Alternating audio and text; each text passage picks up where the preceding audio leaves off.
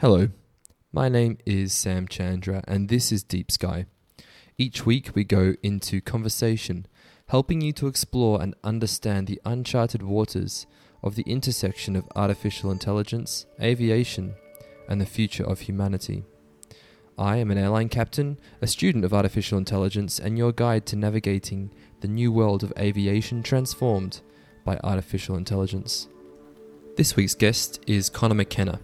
He is the founder and CEO of Vocavio Technologies. Vocavio is an Irish company that is looking at a section of voice recognition technology that has escaped the mainstream media: tonal analysis, or more specifically, prosaic accommodation. Vocavio are creating advanced analysis tools that are able to monitor the performance of flight crews, military personnel, and other teams of people in safety-critical environments. The technology can offer instructors and practitioners alike better awareness of their performance in these environments. In this conversation, we discuss voice, performance monitoring, data collection, and adaptive autonomy in aircraft. This is Deep Sky. So, could you just give an overview of what Vocavio is and what it does? Yeah, sure. So, good morning. It's a speech technology company. We founded end of 2013. I myself have been working in emerging technologies for 20 plus years. I came back from working with a company in Cambridge in the UK, a software business, and I said, I need to get involved in something that is defensible, high, deep tech, and excites me. And I got involved with a research group in Trinity College in Dublin in the speech and language lab there. And they were looking at measuring communication performance using speech signals. And specifically looking at an area called prosodic accommodation. And that prosody is the speech, rhythm and tone of your voice. Right. When you are speaking with another person, those signals start to align with another person or converge or diverge, depending on whether you understand each other or you're in a collaborative state or not. So in the essence of one person in a dialogue starts to whisper, the other person would as well. And we don't train ourselves to do that. It's a naturally occurring phenomenon. It's been known for 30 plus years. But the innovation that came out of Trinity was the ability to automatically assess this change in adaptation in the human voice. Right. So the original applications were into the broadcasting industry. I was scratching my head thinking, what's the true value of that? We know when maybe two politicians are in agreement and when they're not. Okay, it has certain value. But I saw this technology and I said, this has got to be applied into safety and mission critical environments. And specifically, I've always had a passion for aviation. My own mother worked in aviation with Aer Lingus many years ago. And I've always tracked that and the developments in NASA. I grew up with all the sort of shuttle launches. So we've been very passionate about it. Never quite made the leap into becoming a pilot, but I've worked in technology, so I suppose I'm combining the passion of following developments in aviation with obviously what I know of technology. Vocavio today, we have a speech technology platform that we sell into the simulation and training sector. Right. One side of the business is selling into the simulator manufacturers in commercial aviation, and the other side is into synthetic training on the military side in the defense industry. So it's quite an interesting combination. Really, first, the why we've moved into both areas is that one moves faster than the other. Probably innovation is happening faster on the defense side, where they really have adopted digital. I guess they have budgets that can support that and they can innovate faster. And really, in commercial aviation, as we would expect, it's a conservative industry. They want to innovate in key areas, and we can see that around the changes in aircraft and looking to reduce emissions and advances in various aspects. But when it comes to pilot training, this is it's a slower industry. And while we started end of 2013, and we ran a number of applied research projects, we found ourselves slowed down a little bit. And that can often be the case, Sam, where the technology can be ahead of where the market is. And I think Vocavio is a perfect example of that. How far along that journey did you find yourself either having to make a decision whether to fully focus on the defense side and leave behind civil aviation for the meantime and perhaps maybe slow down that pace? Yeah, I think really 2016 was a moment where we said, well, we need to do something here. We've run several trials with airlines. The purchase orders were not really following through. And we said to ourselves, what's happening here? Why is there resistance? And in fact, recently was asked, what's the biggest thing holding back growth in the business? My response was fear of data. There was a fear that in commercial aviation, on one hand, you have the training organization, and they were looking for an edge in their training, constantly looking at, and this culture of what we call the 1%. Right. Where can I enhance my safety, even by a factor of 1%? I'm looking for that edge. So we just have to make a commercial decision to say, okay, we know commercial aviation will come. And we've been, in fairness, very reasonable with the industry in submitting white papers. And my colleague Jerry, who's based at the States, he most recently spoke at APATS in Singapore to remind people, we're still here. This capability exists. It may add value to the pilot training continuum at some point. So yeah, but we then just let's say, okay, cloud is happening. Military seem to be putting more money into digital transformation. Let's get moving there. And we secured a good size contract to really push us forward in that domain. And yeah, we've enjoyed that. So we keep our hands in both yards, so to speak. It was 5 years ago, perhaps, that you thought, okay, let's see where this military thing goes. So could you just describe a bit about the different products and the different solutions that you offer, just to give guys a bit of an overview before we move further? Yeah. Perfect. The first product we developed was called VLab. And VLab was simply an application that we could run in a training room. We could capture the speech of two pilots doing an exercise. So it could process it locally and output it. And we ran what we call sessions called Assess, Coach, Learn. So we ran that with a number of well-known airlines. We would have gathered good data. And we also had instructors score those sessions.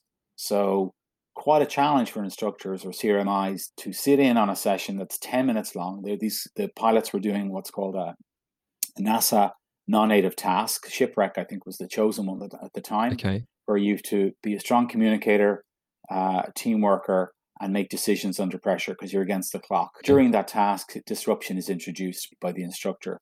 But the scoring instructors found it very challenging to score two pilots every minute across those three competencies. And really, the exercise there was to really try and support this argument that sensor technologies, the like of what Vocavio does, has the capacity to consistently score communication over a timeline. And the instructors will always observe more, but we really wanted to convey that, well, listen, this is just supports an instructor, and that's the key message. So that was VLab. We then took the leap to move this into the cloud.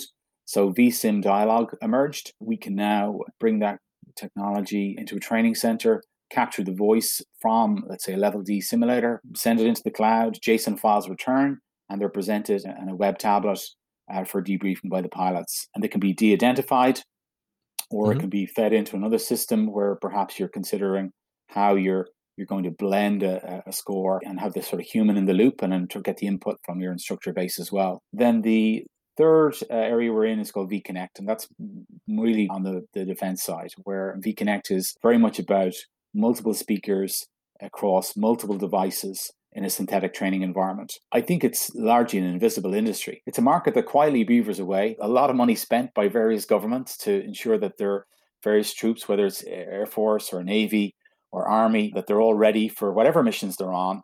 And those collective training exercises are complex. And really now it's moving to being able to understand how folks are communicating and using data science, not just, let's say, sensors like we have in Vocavio, but other aspects that they're looking at. So whether it's thermal imaging of the face, which tells us several areas of workload and areas that. So it's an area called determining crew state.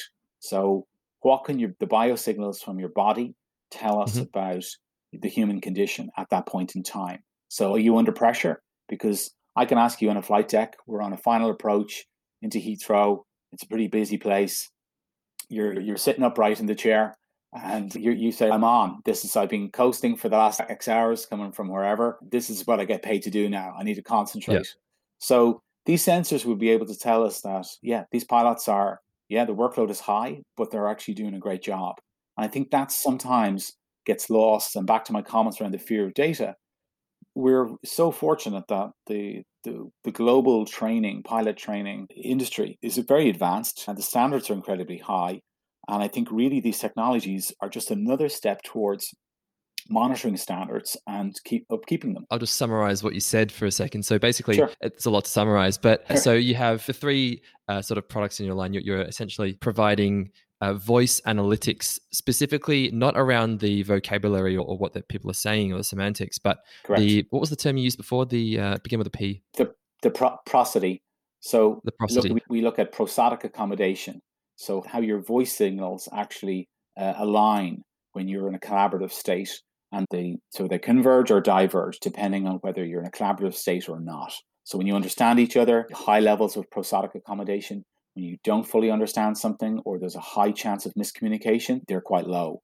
And that's the critical aspect, and I suppose is where our patents are and the area that the science ultimately came out of Trinity College. And you were correct to draw that distinction, because there's a big industry around looking at speech transcription and also trying to look at emotion from speech. And that's what people are saying. So we transcribe what they are saying.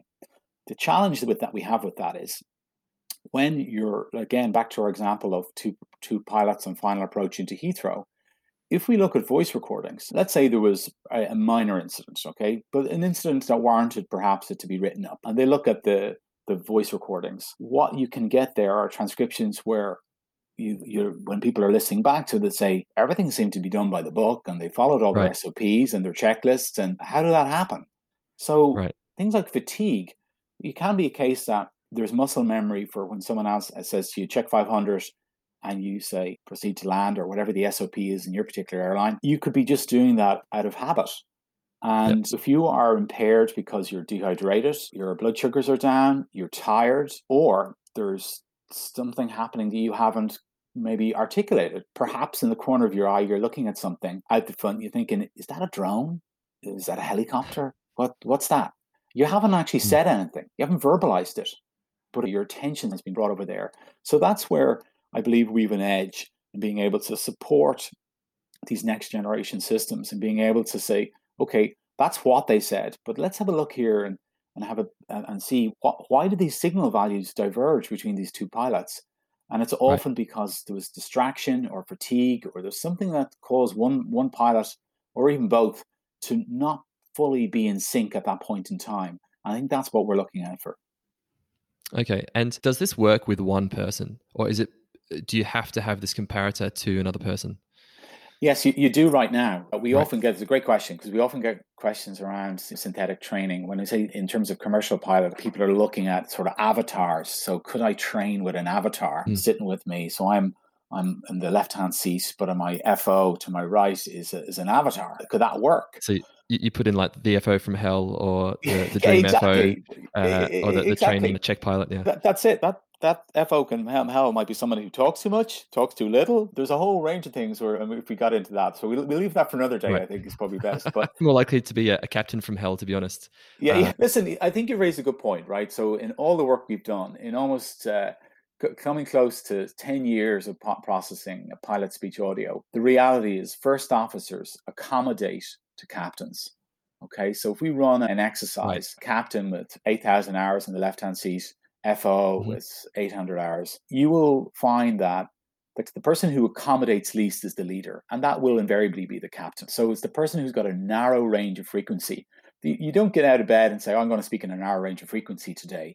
It's as much about your attitude and your confidence and your experience to say, this is how I'm going to run the shop today. That's pretty much how. And when you come to work with that attitude of, we can get into what they term, how do pilots create a positive CRM environment, or crew resource management environment, or open CRM. The best captains in the world will start the day with that general chit chat to really understand, who's this FO? Where have they come from? Are there any areas where they might, you went to Embry-Riddle? Oh, very good. And the conversation continues. And it creates that, okay, FO now feels open to share information. Because really the biggest danger in all this is that an FO can assume that the captain is always going to bring his A game. They want to bring their A game, but that's just not the way life works. That's why you have the second pilot there to support that and make sure that as a team, you perform well together, you get the job done, and you get people there safely in the interest of the airline on time. Yeah, that's the essence of that.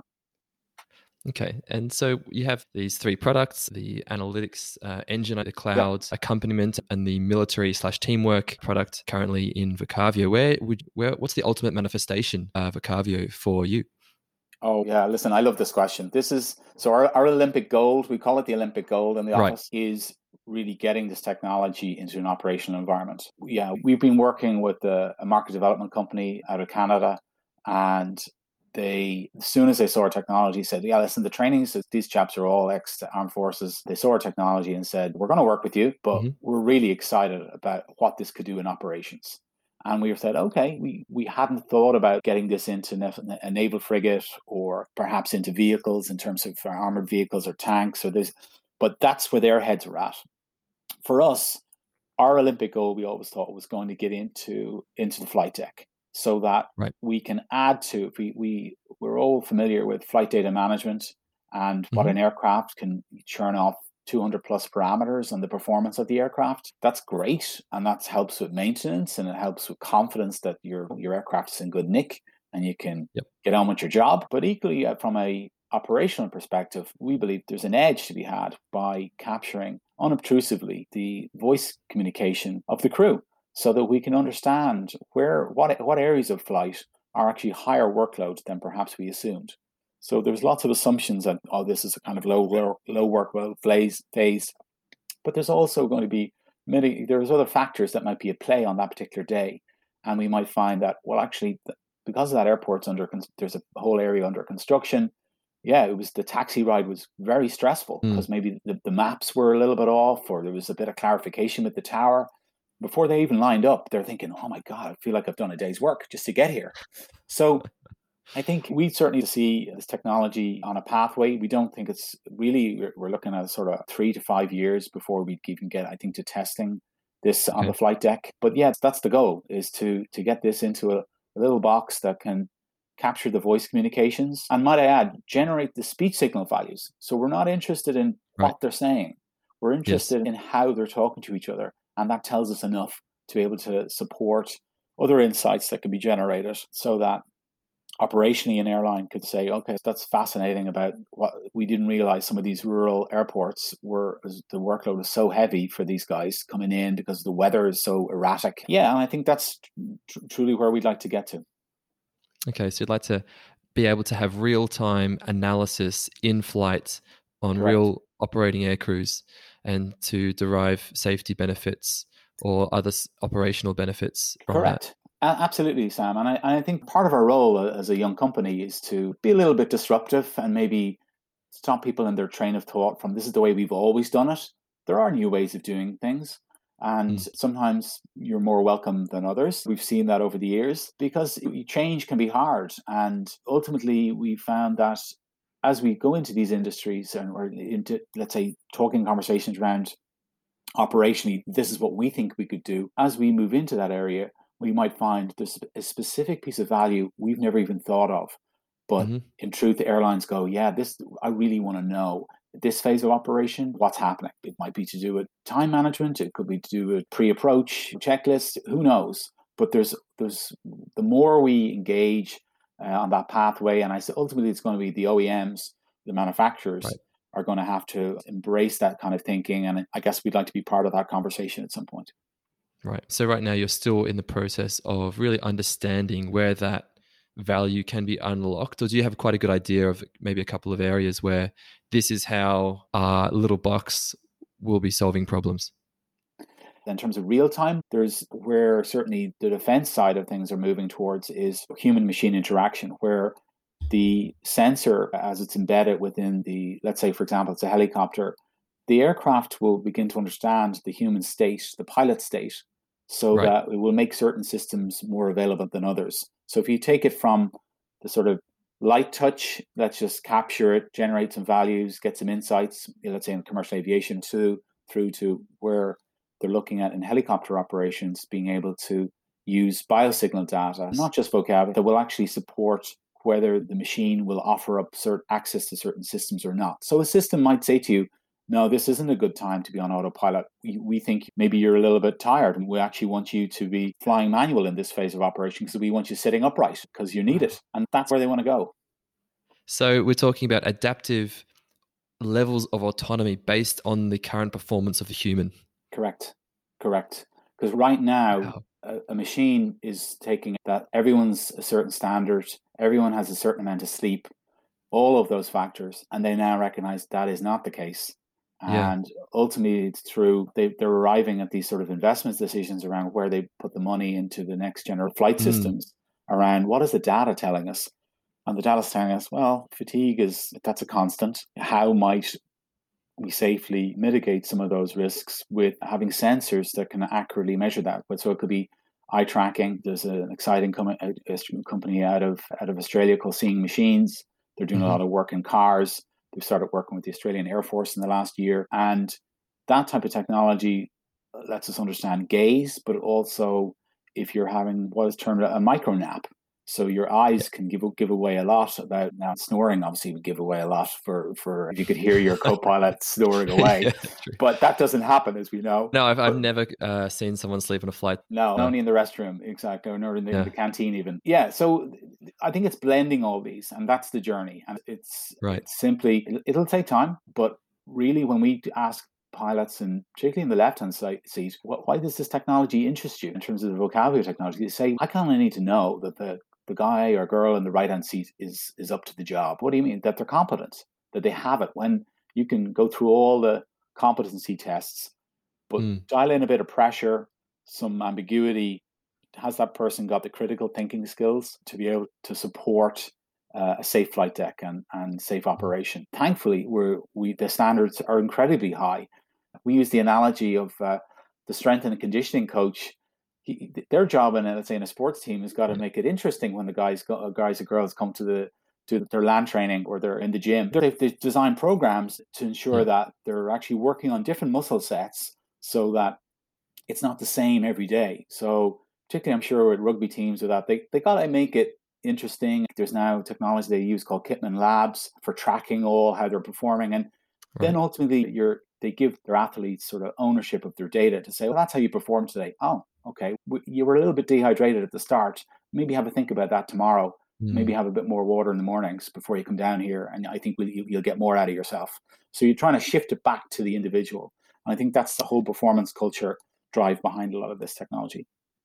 Okay, so this is the AI and aviation podcast. So let's talk a little bit about that, the neural networks, the data, all those considerations. It's voice data, and obviously you had to train it using someone's voice or a bunch of people's voices. So how do you go about addressing the issues of data privacy, and whose voices did you use to train the model? And how do you go about consent for that kind of use of data? Sure. Listen, great questions. And I'll maybe talk about the training the model first. So I think your listeners are going to love this bit, which I certainly find fascinating. Prosody in the human voice is language agnostic. So whether I'm speaking Japanese, English, or Russian, there's prosody, there's the tone of my voice carries the words I'm using. So the example we gave is that you're a tourist, maybe your French isn't great and you're going to a cafe in Paris. You're not going to know in a couple of nanoseconds whether the waiter is welcome or is quite grumpy, abrupt. So it's simply the tone. Whether he speaks French or English to you, you're going to pick that up. And that's into our core ability, our fight or flight in our default settings as humans to know, am I in a comfortable environment or am I not so comfortable? And should I do a runner? And so this is natural to us to constantly classify tones for what is a welcome environment, what is a hostile environment. So that's an important. So when we went to train the Dr. Brian Vaughan and Dr. Celine Deleuze, the inventors of the technology, when they were training the initial algorithms, they were looking at Japanese speech. So neither Brian or Celine spoke Japanese. They were looking for agreement and disagreement. So they're removed from the words being used. They're just looking at the tonal values. So they got a lot of Japanese telephone calls, obviously, that were approved. There's lots of audio shared in the speech industry with each other to develop the state of the art. I would urge your listeners, if they ever get a chance, to Google interspeech. This is an annual presentation of papers. They'll see that, my goodness, there's a huge amount of investigation around speech. And it may be around concussion, it may be around disease biomarkers. And in our case, it's simply looking at safety critical areas. So there was a bank of phone calls used to look at the prosodic values of the speakers. It was then scored for high or low, and that model then was set. When I joined the team in 2011 as part of a government program to develop innovation within universities, then I saw the opportunity to say, okay, that's great. Good to know about how the Japanese folks are speaking on the phone, but how do we take this into a safety and mission critical environment? We're going to need pilot speech audio. Okay. So that's where we worked with some pilots as part of a structured program to capture voices of pilots doing these NASA tasks. So we worked with Aer Lingus pilots, we worked with Irish Air Corps pilots, and specifically we worked with the Maritime and Surveillance Squadron out of Baldonnel here in Ireland. And they were incredibly supportive of our focus. And let's not lose sight of the mission then, which remains now, which was to develop an objective measurement of CRM skills or CRM competency, so crew resource management. So we captured all that audio of pilots in training rooms, some operational flights, some simulators, and then we were able to develop a generic model to say when we capture signal values of X, that equals excellent. If it's Y, it's good, and onwards we go. And we have 4 grades within that. And so that's how we trained it. So it's a generic model today. Do we see room for it to be adapted into a more adaptive, more dynamic? Yes, I think as we move into new environments, people might say, actually, how heli pilots speak is different to how maybe F-35 pilots speak. And so there may be nuances to how that has changed. But the fundamentals that we've seen, and we've processed speech comms from on the aviation side, from A320 sim, 737-800s, F-35, F-16, wide-bodied, heli, but consistently the platform's being able to process and get grades. And it's always correlated with what was observed on the training day. And I think it's just the level of correlation is what we're interested in. So we've seen everything from 0.70 on very small data sets captured right up to 0.86. And that's really linking between what an instructor will see or an aviation psychologist and the signal data out. So you have, in fact, trained the model using professional flight instructors or psychologists and their assessment of the situation and compared that and use that data to train your model, your AI model. Correct. And it's quite interesting because I'm not a software engineer by background. I trained as a business analyst originally and then became a project manager of emerging technologies with a software focus. So when it comes to AI, I just listen in a lot of meetings and ask the questions to really understand. And I think the essence, and certainly from where we sit, is the essence of AI in our world is a lot of AI around the deep neural nets is very much a dragnet approach where you're looking to identify what features should our system hone in on. So, for example, if we're talking to each other, for the listeners, we're on a video conference line effectively. So I can see Sam, he can see me. We're listening to each other's voices, but there's also a little bit of motion with the hands and blinking and scratching heads, all those things that go human nature. And they're all different types of communication. So there's lots of different facets of communication we could assess. I suppose the classic kind of video conference is somebody folding their eyes and maybe looking out the window, looking stone bored on conference calls. So this is just part of, you might bring the person back in and say, hey, are you still with me? So we've picked up on that. If we took a dragnet approach, we try and assess everything that's happening. Let's say it's just in a level D simulator. We'd be looking at all of these chin scratches, head turns, somebody moving a bag, all of these things. We have to prioritize and say, well, actually, what's really relevant here? And so this is where the blended approach of saying, okay, let's look at gaze tracking. We might look at thermal imaging of the face because we can determine some values on workload by the changes in the temperature of your nose. We look at the voice tones, let's say from Vocavio. And blending those all together would enable us to really get a good sort of good telemetry data or biometric data to understand the crew state. So there's the dragnet approach, that looking at loads of features, and then there's the more tighter approach by looking at the specific features you're going after. And I suppose that was the key advantage we saw early on, is that because we know there's a whole 30 plus years experience of people looking at prosody, We knew pitch was hugely important, the pitch of your voice. We know the rhythm and the tone. All those aspects are features where we can focus in on. So it's a very tight model. Yep. We don't need, and people often ask them, so, how much audio do you need to train it or to understand? Because perhaps maybe my pilots, I'm based in Austria, and my Germans, or my pilots speak German or Austrian, and what do you need to train it? And we say, we don't, because the spasodic layer is very reliable, and that's the beauty of it.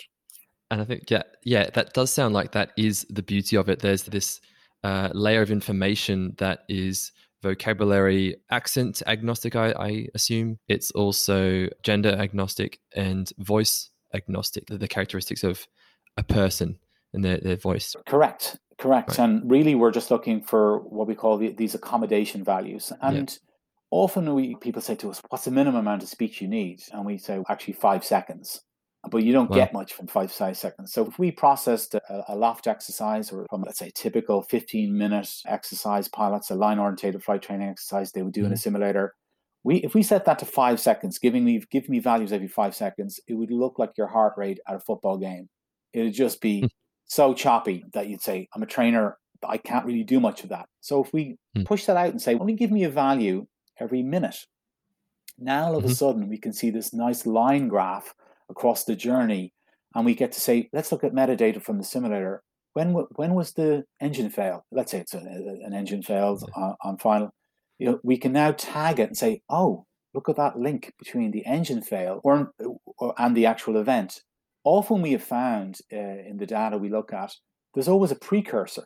There's always a dip, even maybe 2 minutes out. And when you listen into the audio, one pilot has brought the other pilot's attention. Do you hear that? Or I'm not happy with there's something coming up on something on the flight deck, they spotted on the TCAS, or otherwise they flagged something. So there's almost like a precursor to an event happening, because thankfully our pilots are very well trained, and when they put their game face on to go to work, they're completely switched in, and that's what you want. So they're constantly monitoring for things, and this is a consistent pattern we've seen ourselves. What do you do to ensure that the neural networks don't spit out something that you haven't thought of before? These are non-deterministic systems used in safety-critical environments. What either algorithmic systems or governance reporting frameworks do you use to ensure users can trust your neural networks?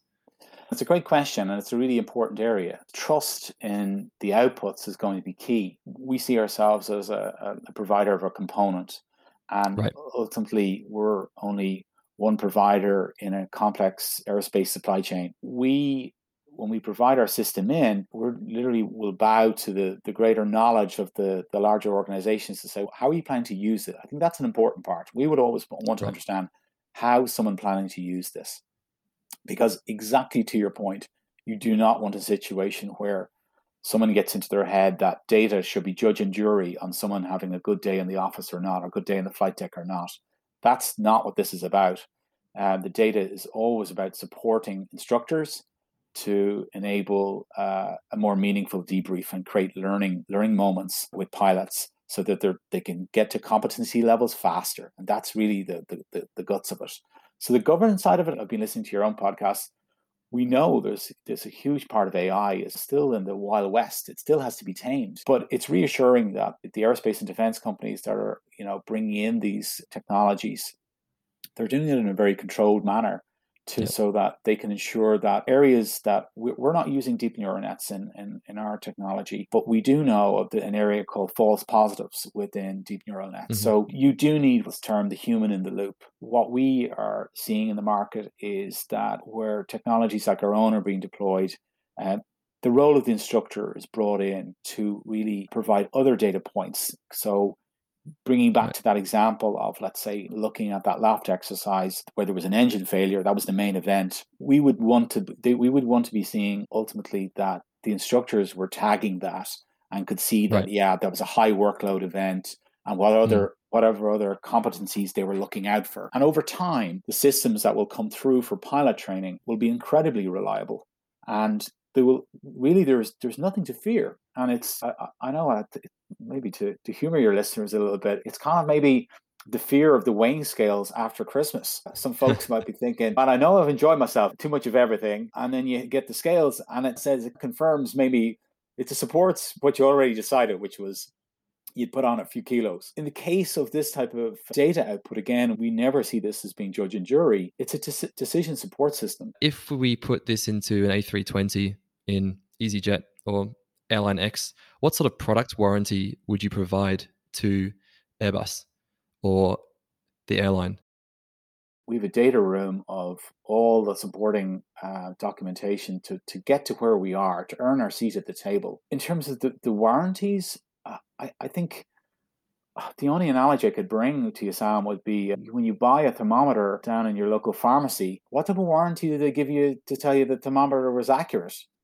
And is it the difference between you having a fever and not having a fever because you just bought a cheap thermometer that had a bit of an off day? So I think it's down to the quality of the organizations that are going to be using this technology. They have their own they're very complex supply chain. You do not get a seat at the table if you are not providing capability that has gone through a lot of rigor. And we're thankful that we have a very safe industry, aviation industry, because the organizations involved have all their own checks and balance and safety management systems to ensure that the right people are flying aircraft.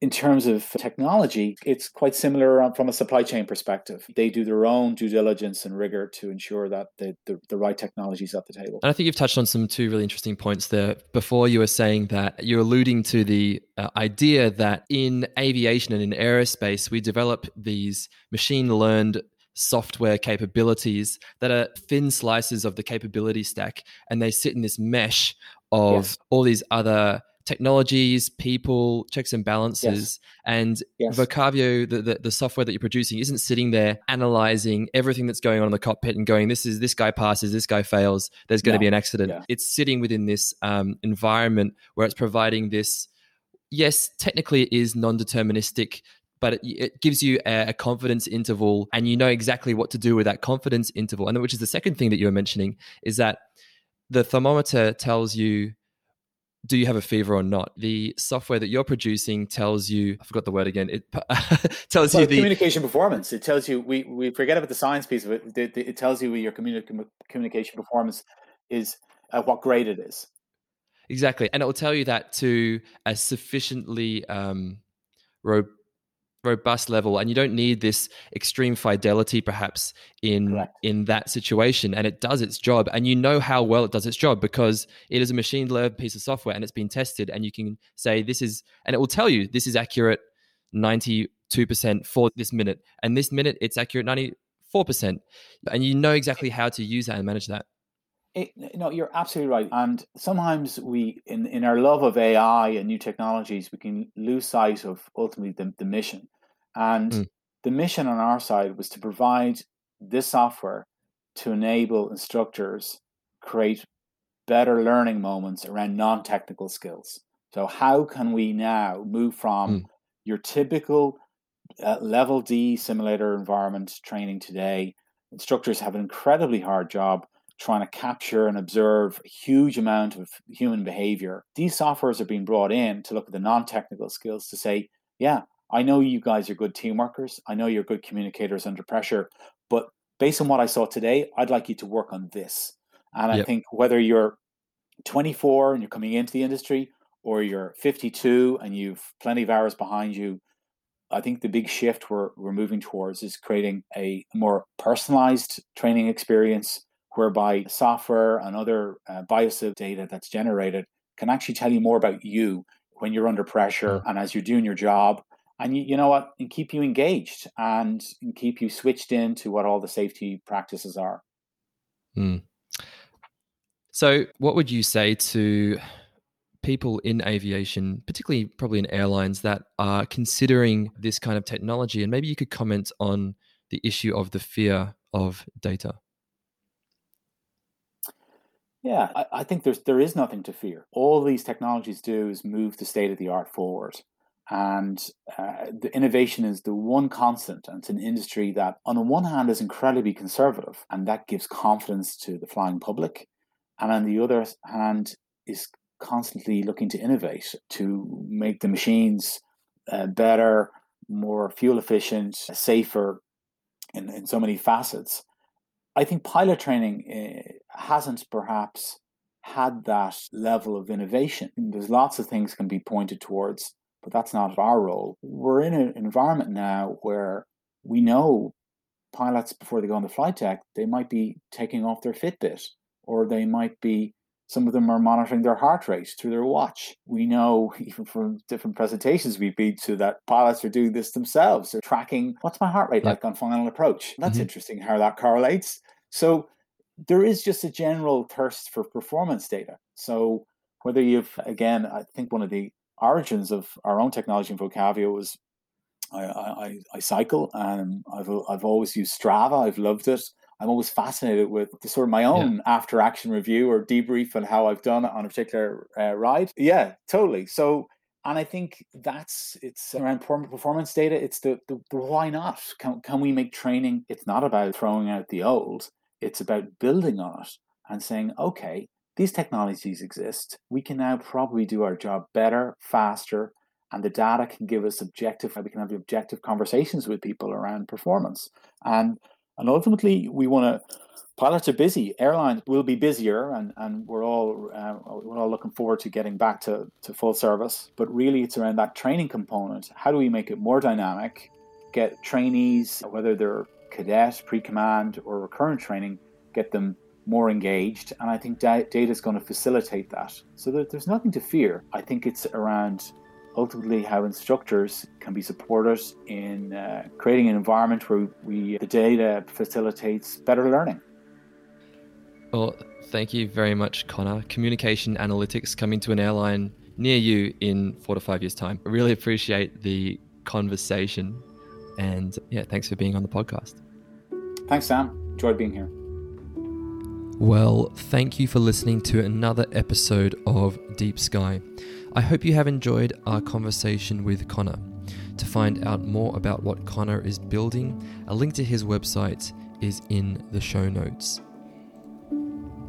If you have any questions about the future of AI in aviation, or would like to have a chat about how AI may impact your business, company, or career in the future, then please send me an email at samuel.chandra01@gmail.com. The email address is in the show notes. Please do come back next week for another engaging conversation. This is Deep Sky.